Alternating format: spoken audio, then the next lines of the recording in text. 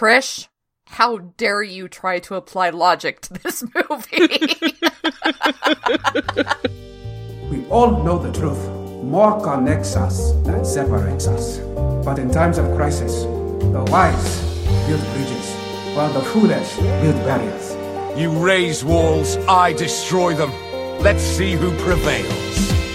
Just because something works doesn't mean that it cannot be improved. I say we take off and nuke the entire site from orbit. It's the only way to be sure. Allow my sword to join you in the fight against evil.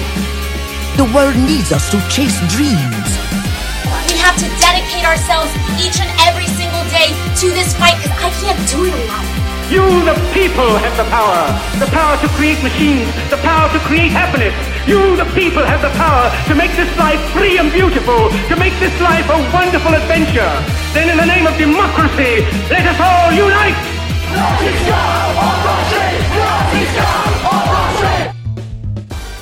Welcome to Skiffy and Fanny's Torture Cinema, our podcast where we talk about questionable genre movies through the lens of a totally arbitrary like and dislike structure. The wheel will always turn, but for a little time, at least, we can rest. I hate you. I'm Sean. I'm Jen. I'm Trish.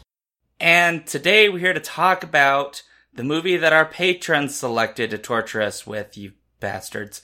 A movie called Starcrash from 1978.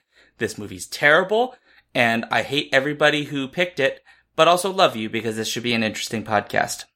It should be. I just really quickly want to give a shout out to AZ Louise. They were going to join us for this podcast, so they therefore voluntarily watched this movie so they could be on the podcast, but their internet didn't work, so I'm very sad about that. But just wanted to say, hi! We miss you! Just to speak of voluntarily watching this movie, I made my friend watch this movie while I was on a short vacation. So you forced someone to watch this movie? Let's just say I put it on the TV while they were in the same room and said, watch. So Larry, thank you for watching it with me and also giving me something that we will be able to talk about today because there's a lot to say. But yeah, Larry, you are a trooper. Last shout out to Paul because he would have done that tagline way better than I did. Because I'm pretty sure he has a much better Christopher Plummer voice than I do. Why do you have to bring Christopher Plummer into this? Look, there were feelings. There were a lot of feelings about Christopher Plummer in this movie. Just a few. Well, with that in mind, before we can get to, synopsifying and all of that stuff, we obviously need to do what we always do, which is talk about what we're drinking. And so I will start with myself because I will be the vanilla for this Neapolitan ice cream. And that is that I am drinking water because I just did a 10-hour drive after a fairly late evening. You could almost say it was a bender, except I wasn't drunk, but I had many beers. And so today I decided, no, I will just drink dihydrogen monoxide, which, as we all know, is a very dangerous substance. But, what are you going to do? I don't know. What are you going to do? I'm going to drink it. It sounds delicious, frankly. It is delightful. Yeah. And so, Jen, what about you? I was going to drink a lovely, delightful mocktail because I don't actually drink that much alcohol anymore. But I had a really bad day, and so I decided to self-medicate with alcohol. So I am having a fruity, tropical, self-made punch with accidentally spiced rum, spiking it. And it's delicious. And I feel much better already. Fantastic. And Trish, what about you? Well, today I am drinking a sustaining cup of beef broth because I gave blood today. Oh, good for you! Everybody should give blood because it's good for the world. I can't give blood. My blood's tainted. I know you can't, but people who can should. Yeah, because I'm pretty sure someone donated blood that I got while I was in surgery once. Exactly. Thank you, Trish. Thanks, guys.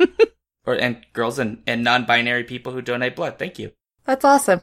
All right. Well, I guess that means we need to jump to the synopsis for this film. And I am not hitting myself on this because I don't actually know what this movie's about.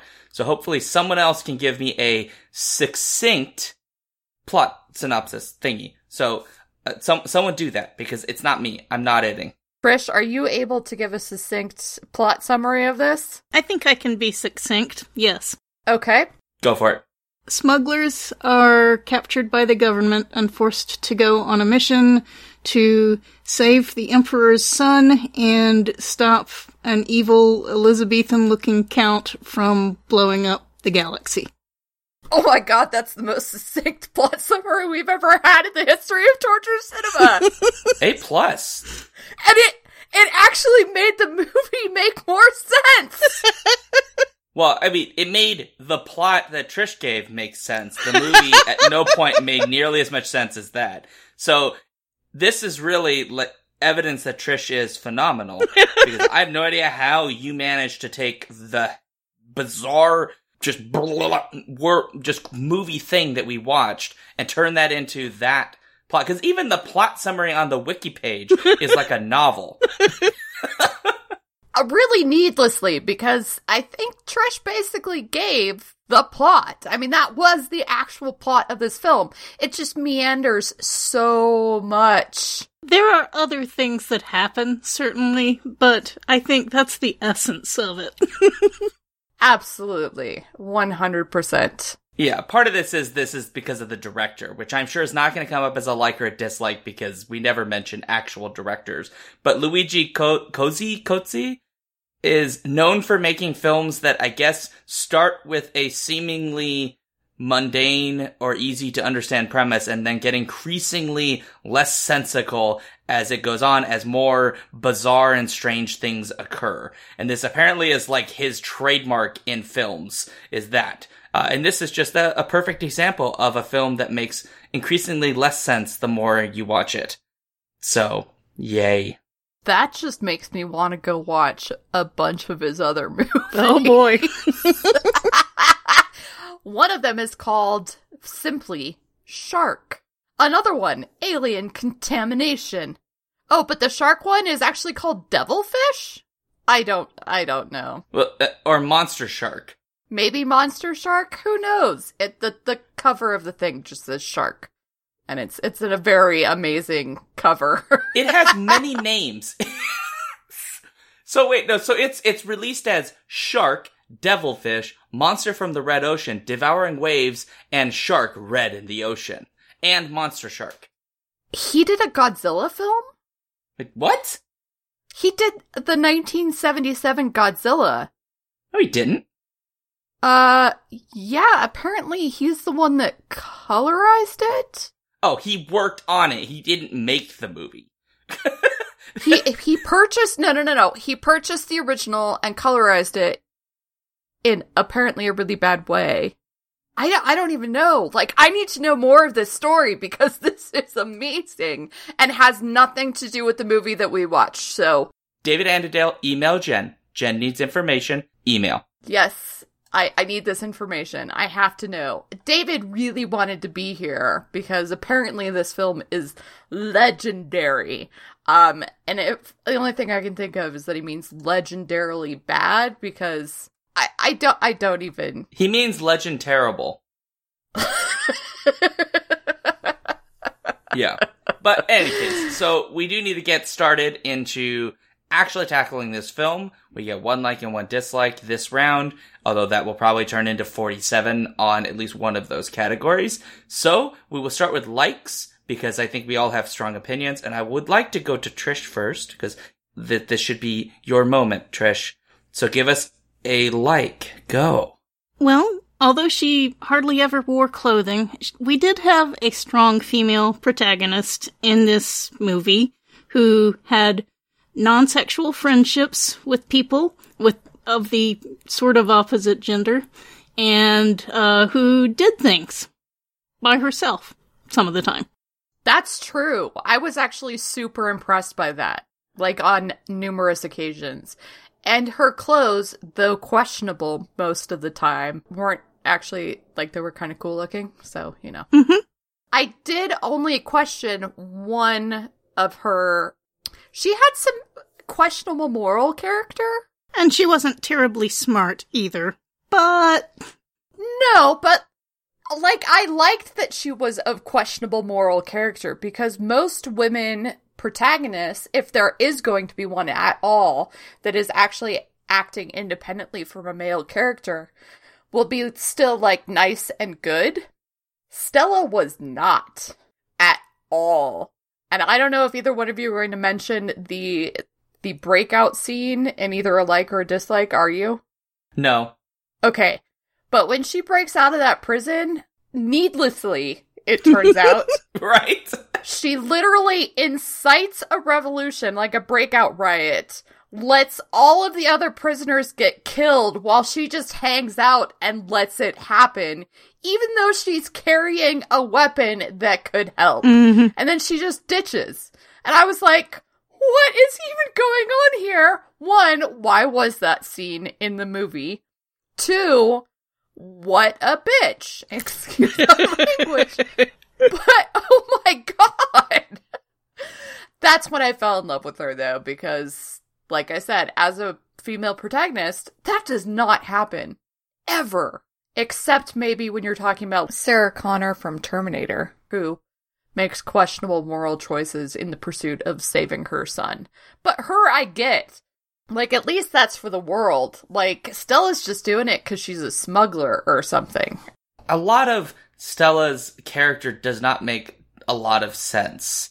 I agree, they put very little thought into Stella to the extent that she has just one name, really, Stella Star, which means the same thing. So, yes, I'm not saying that she was deep or interesting as a strong female character. I guess it depends on your definition of strong.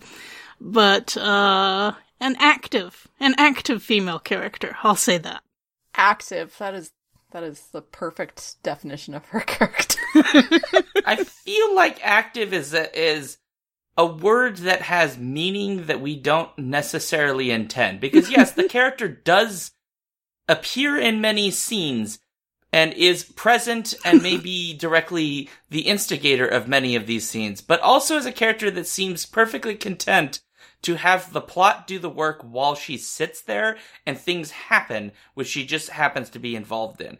I can think of the prison scene is an example of this, and also the very first time we meet them, where their entire shots where it's just the two of them staring into space for long periods of time until something happens, which is a comment that was the moment I think when we both, like my friend Larry and I, broke down in laughter and giggles, because it was just so ridiculous. Of like, they weren't doing anything, they were just staring at, like, nothing was happening. They just stared into nothingness. Look, it's not her fault that she literally got partnered with a Deus Ex Machina.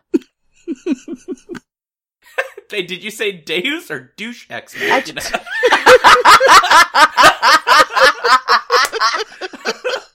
I'm gonna go with Douche Ex Machina. That's perfect. Oh, God. So this gets to my like in a way, in a sort of backhanded way, which is, and I'll just throw it out there because we're kind of on it, and that is that the person that plays Alton, who is like, I guess an android? Acton. No, he's an alien. Acton, Alton, whatever. He is an alien? He's an alien. I didn't get that. I just assumed that he was some sort of bizarre robot android thing because he could come back to life for reasons, except when he decides just to die at the end for no fucking reason. Whatever. But the actor who plays him is a guy by the name of Marjo Gortner, which I did not know, but my friend Larry kindly pointed out, was a child preacher in the 60s and 70s, I guess, to some degree, who eventually quit the sort of evangelical child preaching circuit because he stopped believing in it, and eventually decided to go into acting and a little bit of music and other kinds of things. But yeah, so this guy started out as like one of those child preachers, like went around and basically fleeced people out of their money. And he's in this movie trying his damnedest, I guess, to be a serious actor in a really painfully silly film. But the background story to me is just so fascinating that that's where we've ended up. So I thought I would throw that out there. Also, he's just yelling on the screen because I'm watching this while we talk, and that was fun. Yeah, his character was, I don't even know. I can't even, no, I'm done. I can't talk about Acton because that character just kind of pissed me off. He doesn't make a lot of sense. He makes no sense whatsoever. This is gonna be a common refrain. Given the fact that this film is basically one of many Star Wars knockoff films of the late 70s, early 80s, he is basically the Jedi Knight he's the Luke, except that he's a super powered Luke from the beginning, and he knows it. And he, withholds information because, hilariously, changing the future is against the law. Which, does that mean you can't do anything? Because I don't even understand how that would possibly be prosecutable. I'm gonna be totally honest, Jen. I have no idea what you're talking about. He literally, at one point, he says, I knew, when Thor, the guy who was working with them on the ship, he's like... The bad cop. The bad cop, yeah. Blue cop. Yes, or green, whatever he was. Awkward green cop who looks like the guy from Dungeons and Dragons, but gives less of a performance. Yeah. Yes, that guy. So he tries to take over the ship, fails miserably because Acton saw the future. And Stella's like, why didn't you tell us that? And he's like, because changing the future is illegal. He did. It's true. It's like I said, right? Like, the director just threw stuff in here that makes... That just... by the way, that seems like a thing. I have future stuff. Like, I'm sure there was probably a moment where, two bears were, doing ballet that I just missed, because this is the kind of film where weirder and weirder things are just bound to happen. I missed that. I'm sure that Emperor Christopher Plummer had bears doing ballet off on the side. They're his pet ballerina bears. Because that would make more sense than his ship randomly having a time-stopping ray. While also in his empire, it's illegal to change the future. Because those two things just do not work together. I kind of assumed that Alien... Acton, that's his name, that it was illegal in the alien culture that he came from before he started hanging out with humans for whatever reason. Trish, how dare you try to apply logic to this movie? But also, it would be something that he never explicitly would say, because at no point did this character... When big plot elements are involved or big important details, does he ever just speak very directly and clearly? Right? So when they find the planet, the one of the plots in this is that the evil wannabe guy from Flash Gordon, I can't remember the name of the character because I'm... The Count. The Count, right? The Count, has built this weird thing that I guess just turns space into one of those lava lamps, and so that, makes people go nuts, basically, and they, lose their minds and, whatever, right? And that's a super secret big weapon, and that part of this film is they're trying to find it and destroy it because reasons. Ooh. This is my favorite plot point, though. Okay. Are we on to your now, Jen? Can we? Because I just changed it to this, because it's hilarious. It's not actually a but it is a because it's just so bonkers. Yeah, go for it. So... The Count creates this giant lava lamp machine to make everybody think that there's monsters in the world or something, or at least in a certain sector of space. Only so that he can somehow randomly lure the Emperor's son to the planet where the machine is at, so that he can then lure the Emperor to that planet, where he can finally destroy the Emperor with the giant hand ship that he already has. That's his evil plot. Basically. Which makes no sense whatsoever. It's why would you have so many steps? How did you know the Emperor was going to send his son? Because why would the Emperor send his son? Nobody actually knows that still after watching this movie, because it's just the stupidest thing you can do as an Emperor. But somehow the Count knows. Maybe he's using Acton's kind of people to foretell the future. Unfortunately, he can't foretell that he's going to get gloriously defeated by the big gay floating space city. But here we are. The big gay floating city? Yeah, the big gay floating space city. Did you not know that it's a giant rainbow flag? No! You didn't notice that it's a giant rainbow flag? How did you not notice? Oh, is it called the Rainbow City or something? No, it's called like the Eternal... I don't even know what it was called. The Eternal City of sadness and joy that gets sucked out of you. Yeah. But it was literally rainbow colored. I didn't realize that. I was not quite conscious at the end of this movie. That was my original was actually the big gay space city. The floating city, that's the name of it. The floating city, very creative, even though it's in space, so technically not floating, it's just existing. It's just in space. It's just in space, that place with no gravity and therefore no need for flotation. I don't know. I'm not quite grasping how this is your like, Jen. I don't know either. There's nothing to actually like about this movie, Trish. If you find something to like about this movie, props, but... Really, what it comes down to is that all of our likes are backhanded. Exactly. Those are the best kinds of likes for torture cinema. I like the big gay space city.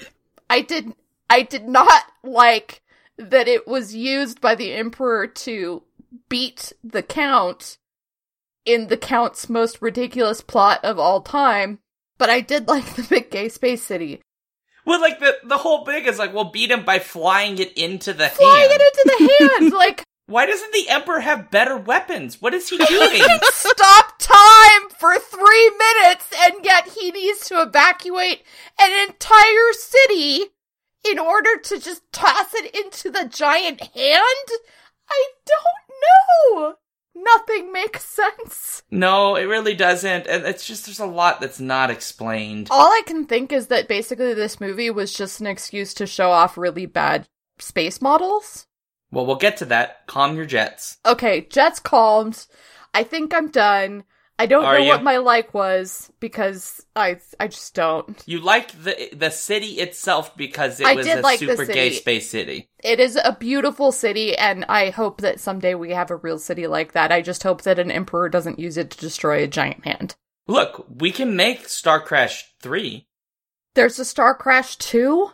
Sorta. So there is a film called, it is called Escape from Galaxy 3. It's the Galaxy 3 is the name of the galaxy, just to be clear. There aren't 2 other Escape from Galaxies.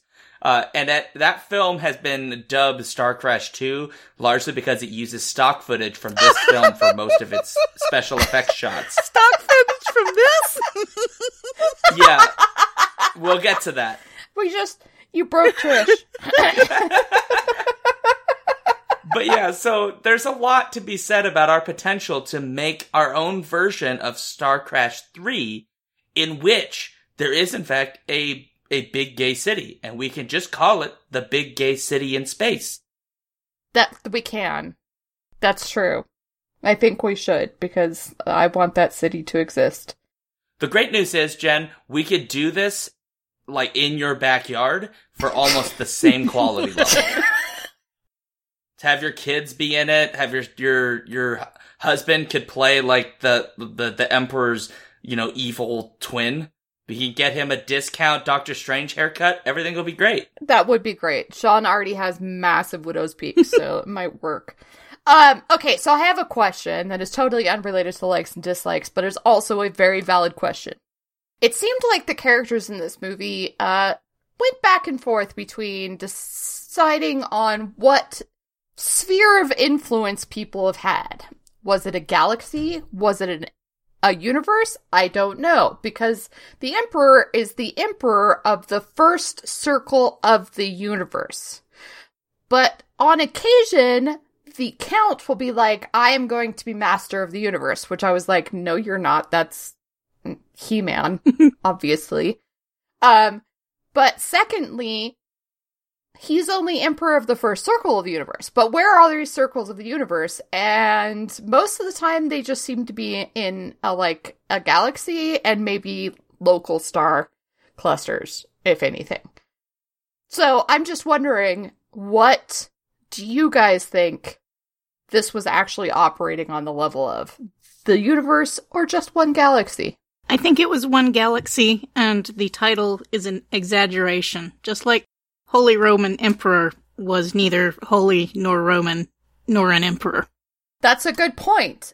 I kind of want to think, I have decided that I'm going to believe that he is the emperor of the first circle of the universe, and the first circle of the universe is actually the Milky Way. Okay. And therefore this is all taking place in the Milky Way somewhere. So I'm going to disagree strongly. And I'm going to strongly suggest that the problem is that you are assuming they all understand the geography of space and are not just simply confusing universe and galaxy to mean literally the exact same thing. And so they just use them interchangeably because neither of these civilizations, if we want to use that term, have spent any considerable time actually investigating anything. They just are stumbling upon technology and space flight, but there is no, concept of reason or scientific inquiry or, definitions of what words actually mean. And that's what that's going on. Or even what time is, clearly. Right, they don't understand time either. Because at one point, Stella says, as she explains to the audience what hyperspace is, but not until 3/4 of the way through the movie. And she tells the evil space cop Thor, hyperspace will cut down our flight time from what would normally take 2 months to only 2 hours. You're like, yeah, that sounds awesome. And then it takes all of 2 seconds. So I'm not sure. I'm not sure really if they even know what time is at that point. I think this is what's happened is there was a civilization that preceded them that was incredibly technologically advanced. And that what happened is all the characters we see now are the inheritors of that after the people that invented that all fucked off to another galaxy to go, on vacation. And so they're all just using technology that is basically hand-me-downs. They don't actually understand how any of it works. They know what buttons do. But in terms of anything else, they know nothing. This is like Jon Snow's left and right. That actually explains Paul's like. Do you want to know what Paul's like is? What's Paul's like? I feel very confident that this is in fact Paul's like. Oh, God. You ready? Go. The boarding torpedoes. Oh, no!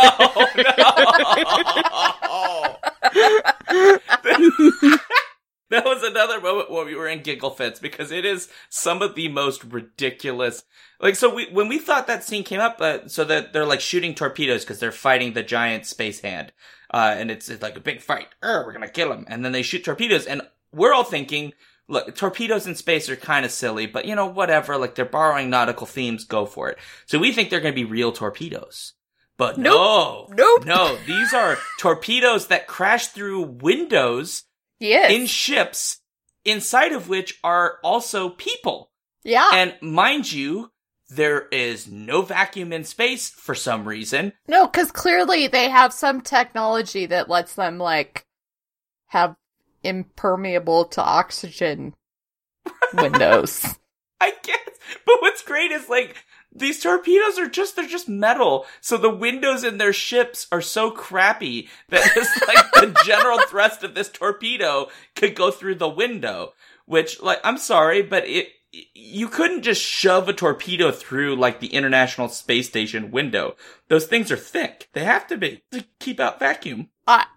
Clearly, boarding torpedoes are a special class of torpedo. They go really fast and mysteriously don't injure the people that are inside of them. Or actually go that far once they crash through the window. They just sort of blonk. But anyway, yes, I feel very, very confident that is Paul's favorite thing about Starcrash. Trish, out of curiosity, what do you think Paul's favorite thing about Starcrash is? I think it's that Christopher Plummer got a paycheck, which he obviously needed desperately, or else why would he be in this thing? But did you read the interview they did with him? No, you need to stop, because this is going to be coming up very soon. No, I read the interview with the director, but I did not read the Christopher Plummer interview. Oh boy, we're gonna come back to it when I'm sure Jen will bring it up. Okay, well then you get another one. What else do you think Paul really liked about this movie? So I think it is the plucky, security robot. Oh, clearly it's L. Sure. Yes. That's his second favorite thing. And I think the thing he likes most about Elle is the curious accent they gave him. Him or it. It I would think would be them. They. Them. Because I don't know, they use a male voice, but they don't necessarily specify that it's a robot. So and maybe the name in the cast list is spelled ELLE, which is usually a feminine name. That's true. Let's just go with them, because I think they're non-binary. Only because they actually bring up the fact that, let a robot be misogynist for a minute, or something like that. I forget what the line exactly is. Time for a little robot chauvinism. Time for a little robot chauvinism. Thank you very much, Trish. Best line in the movie, I just have to say. So, Elle is an amazing character. Just amazing. That is literally the best line in this film. Fight me. I was thinking of that as the alternate tagline for the movie, actually.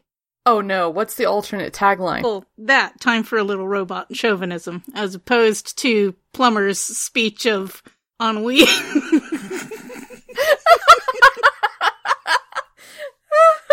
Oh, God, that's such an amazing final speech, though. So good. I actually had the opportunity to talk to Paul about this movie at a convention a while back, and I didn't think we were ever going to get the opportunity to really talk about this, because Paul and I had a good 2.5-hour conversation. Liar. It was very good. It was longer than the movie, but Paul really, really loves this movie. This is almost as much a favorite to him as Black Hole. In fact, sure. As we all remember, right, he has that storybook, or used to when he was a kid, of Black Hole. As it turns out, Paul actually has a full action figure set from Starcrash. Wow. I have seen it. It's in his apartment. It is... Okay, but for real, I would totally have action figures from this movie. Try eBay. I'm just saying, because Stella's costumes, top notch. That plastic, onesie that she wears at the end, classic.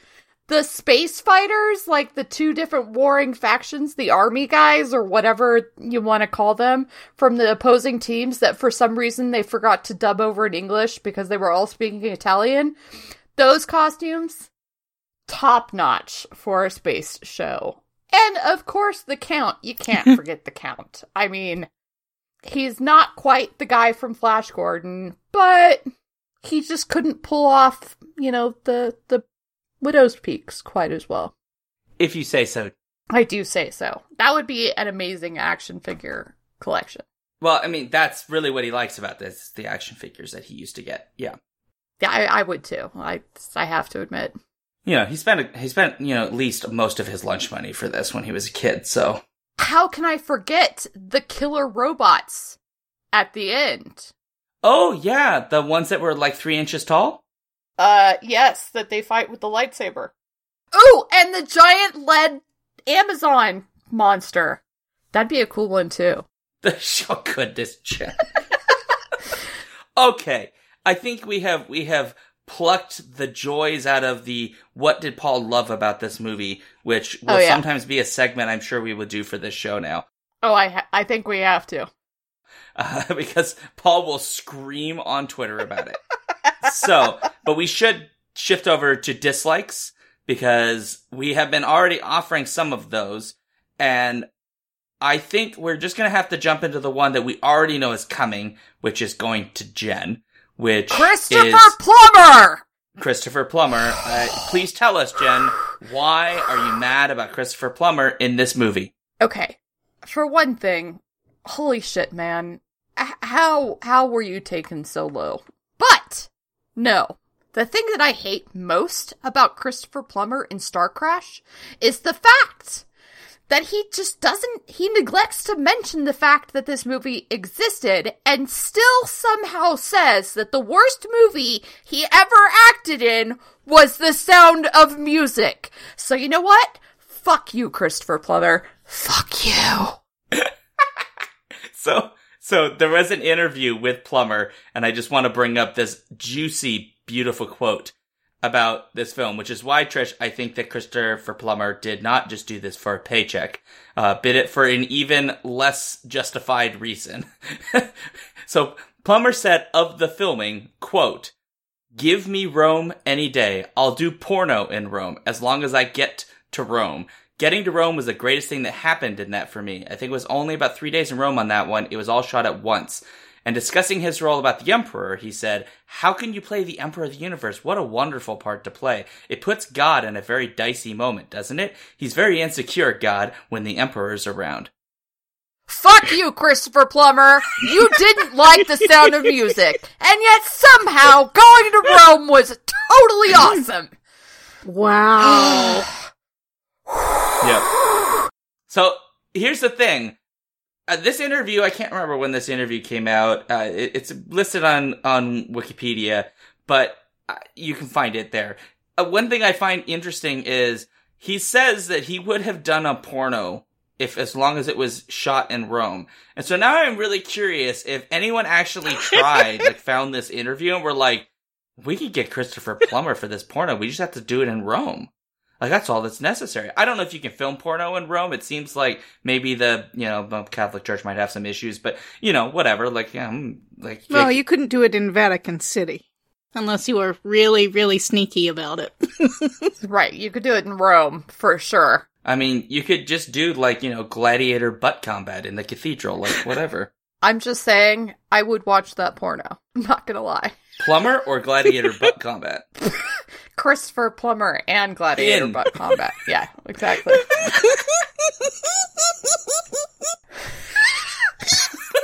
We broke Trish.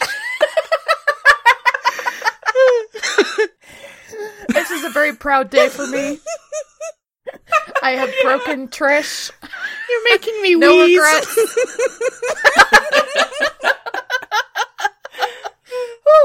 Okay. Now that we have broken Trish, I think it's a perfect time for her to do her dislike. Yay! Okay, well, we've already talked about the horrible misuse of logic, and people doing weird things, and what is time? So, moving on from that, I will just say how much I hated the pacing of this movie.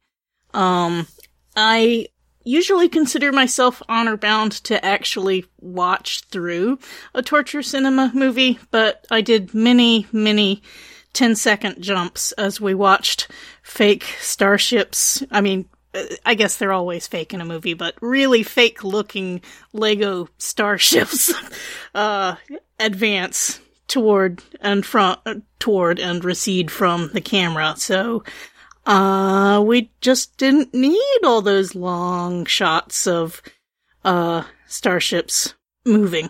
So yeah, other than the logic, I really hated the pacing. It didn't need to be like that. It could have been a nice 80-minute movie. Well, not nice, but it could have been shorter at least. Well, if they had cut out 40 minutes of just staring at people's faces for God. a solid minute each, and then going back to the other one for another minute, and then back to the other one for another minute, I think that would have cut a lot of this film out, for sure. I mean, it's especially some of the face shots, it looks like someone's taking a crap. I mean, it really does. I have it on right now, and there's a moment when the evil, security guy literally is squinting one of his eyes in what looks like I'm on the throne and you're filming me, what are you doing moments. But that's most of the time we're just getting pictures of faces of either people smiling and staring, or just sitting there. Not necessarily staring at anything, but just sitting there. Or occasionally Marjo going, yay! And bouncing up and down. Yeah, there are a lot of just needlessly long shots of everything. The circuit boards, with supposedly spaceships flying over them. It'll go across the entire freaking circuit board. I didn't need to see every piece of this. I'm sorry. I know you're trying to be Star Wars, but you failed in the first minute of this film. So please, just stop.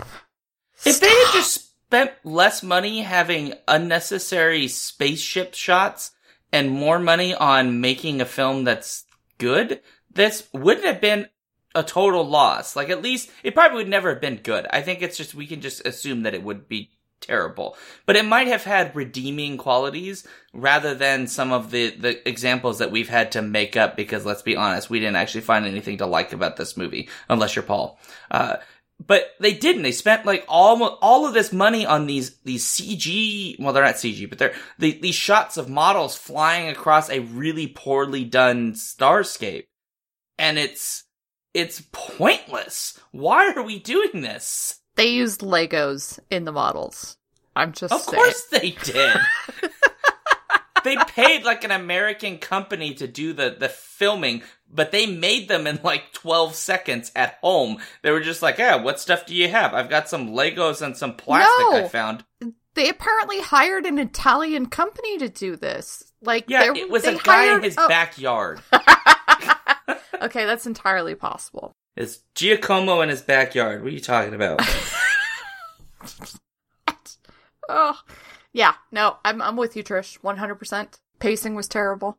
There is a reason that about 30 to 40 minutes into it, Paul and I were like, holy crap, there's another hour of this film. What is going on? Oh, so much the same.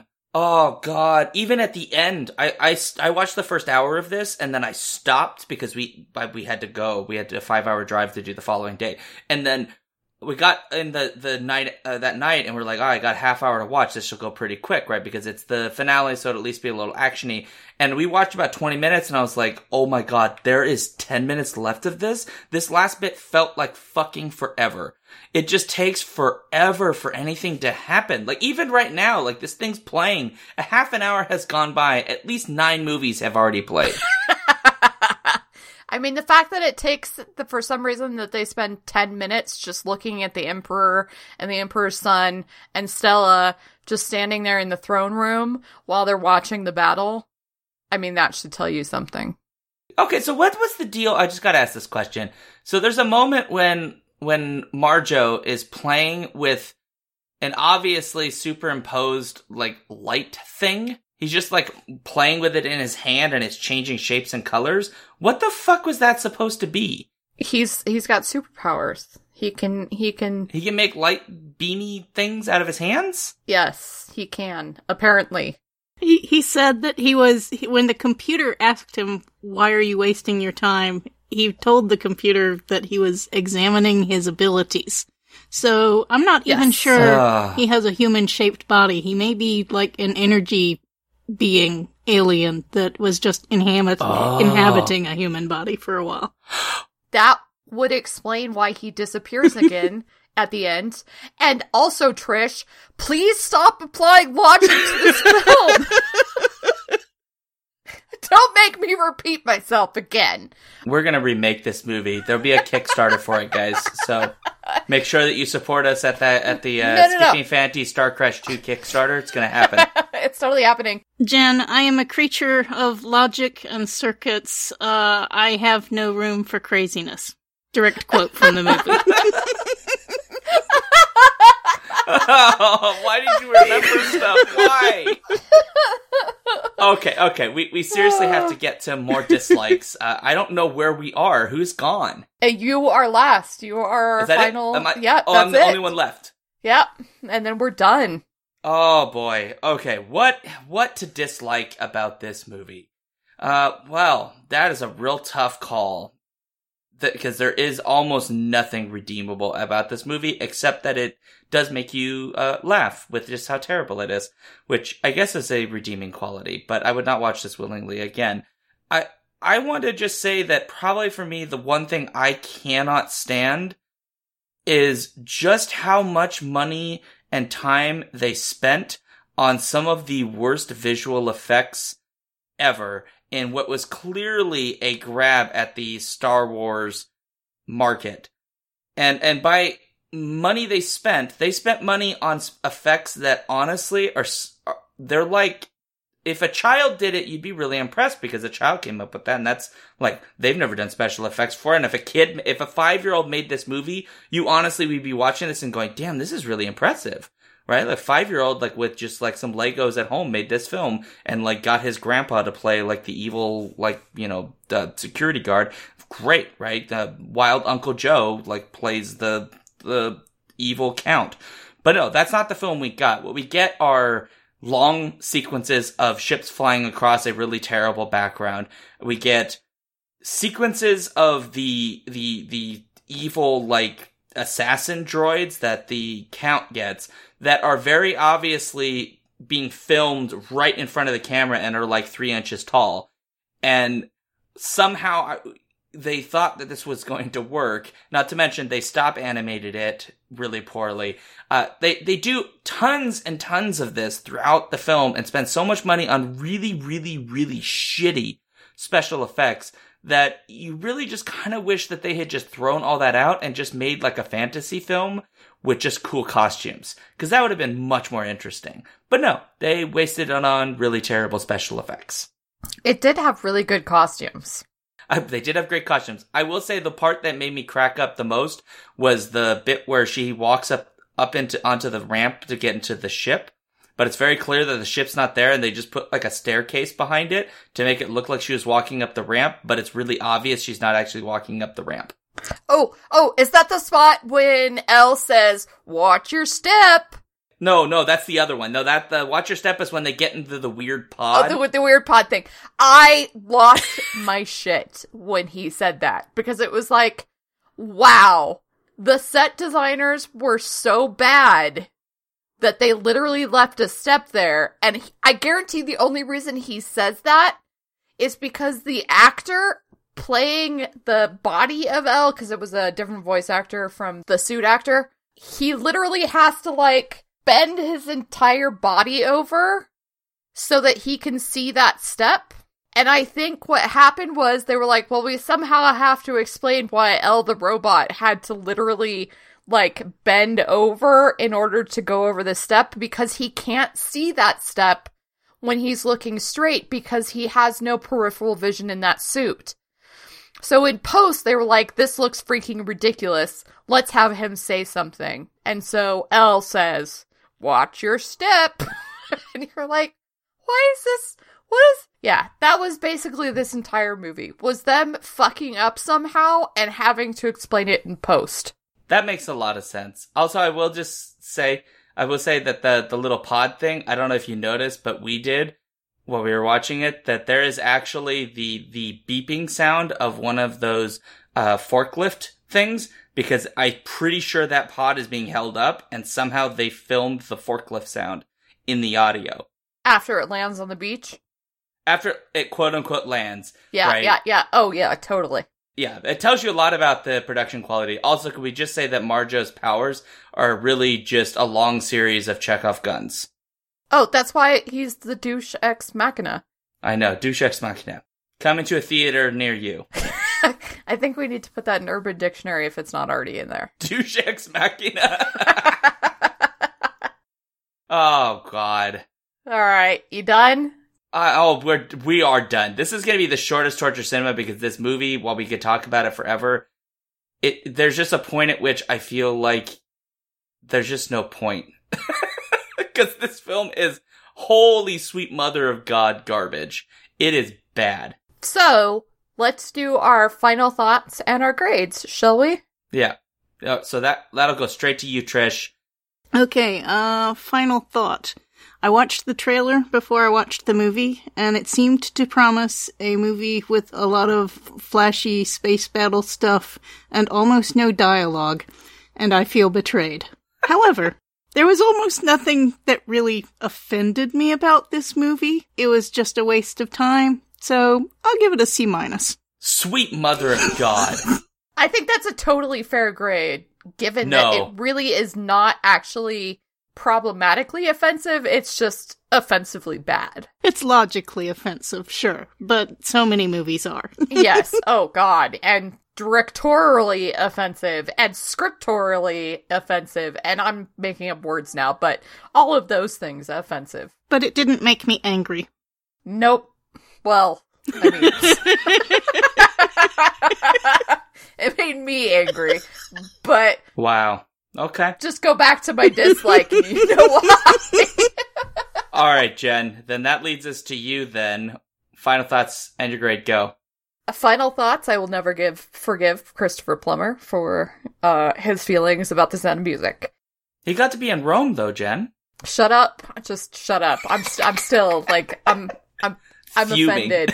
I'm offended. My childhood, okay? My childhood crushed by this man who somehow thought this movie was better? Okay. Deep, calming thoughts. But given all of that, it's just it's such a mishmash of things that are happening in this. Like, we didn't mention the Amazons. Like, what the hell were they?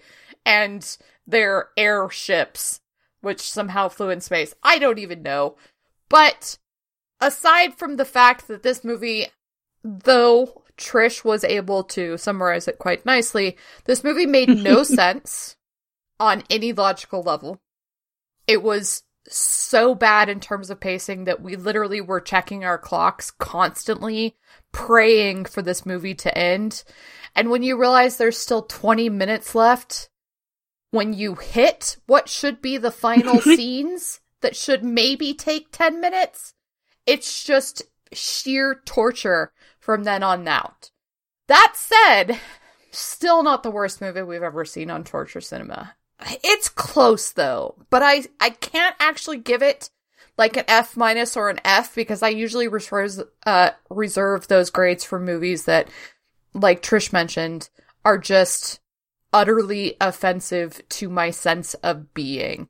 And though Christopher Plummer did almost do that single-handedly, I can't give this more than, I'm going to go with a D. A D, I think, is a good grade for this movie. Sean?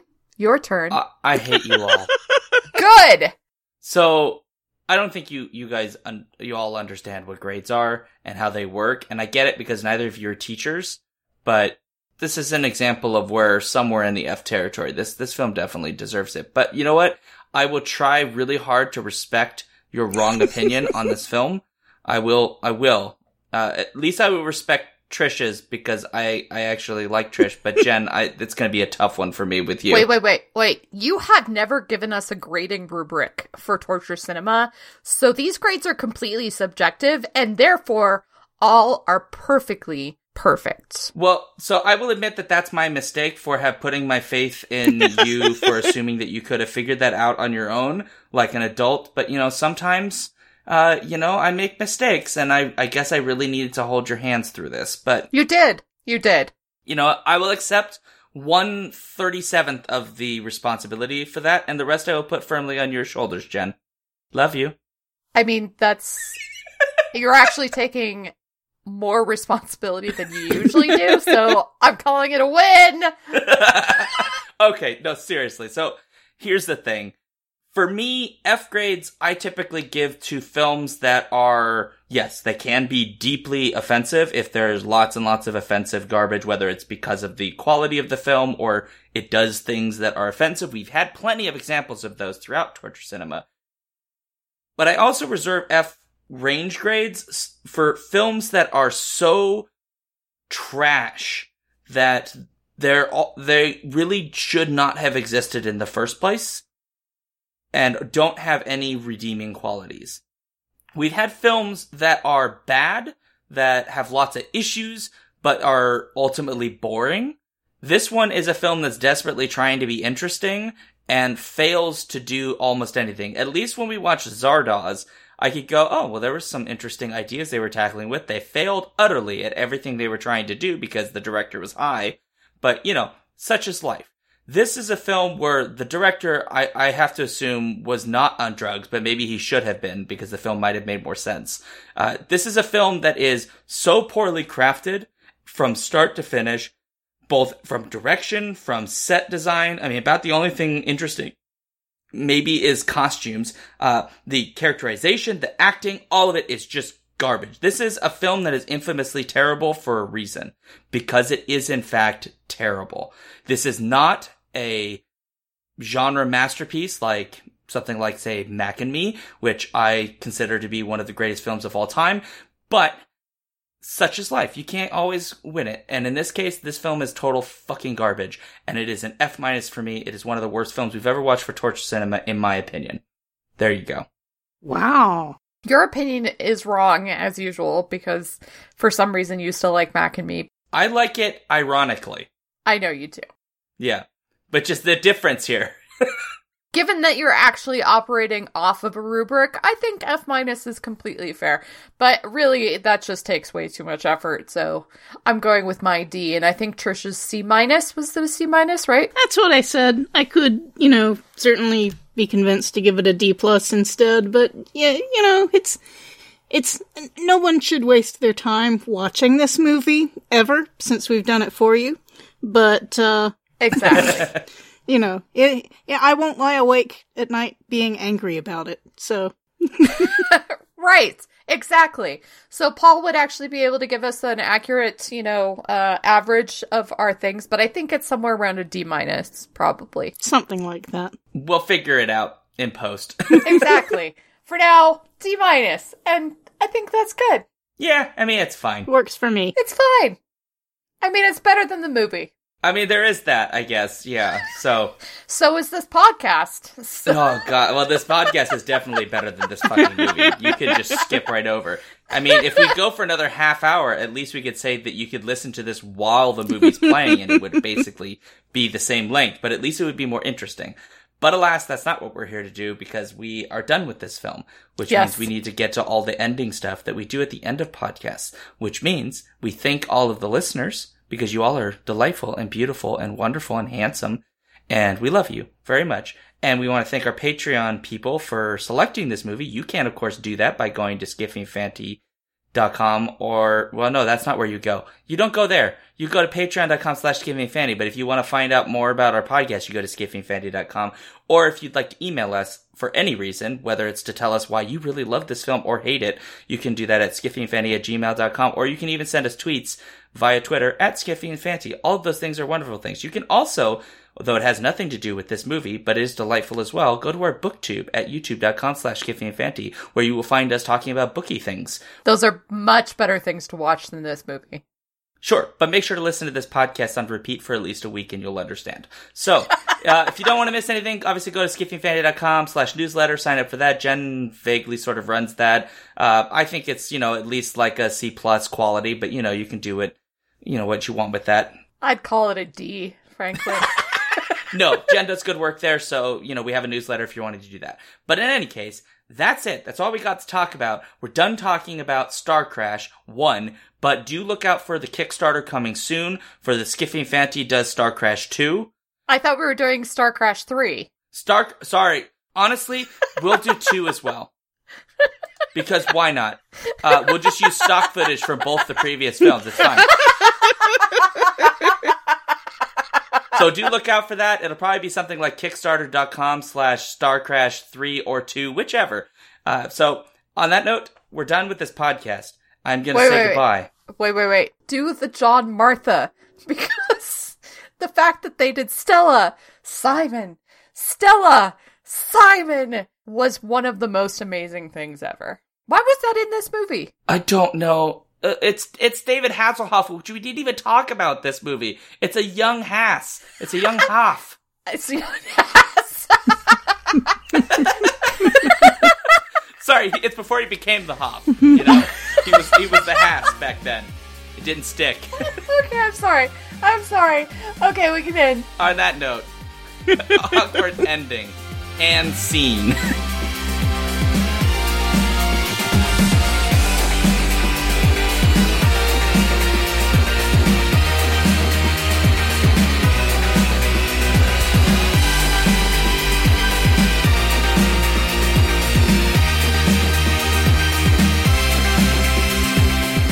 If you would like to support this show, you can go to patreon.com/skiffyandfanty or find us on Twitter at skiffyandfanty, our webpage skiffyandfanty.com, or you can even send us an email at skiffyandfanty@gmail.com. The intro music for this podcast was taken from Rock Thing by Creo. You can find out more about their music on freemusicarchive.org.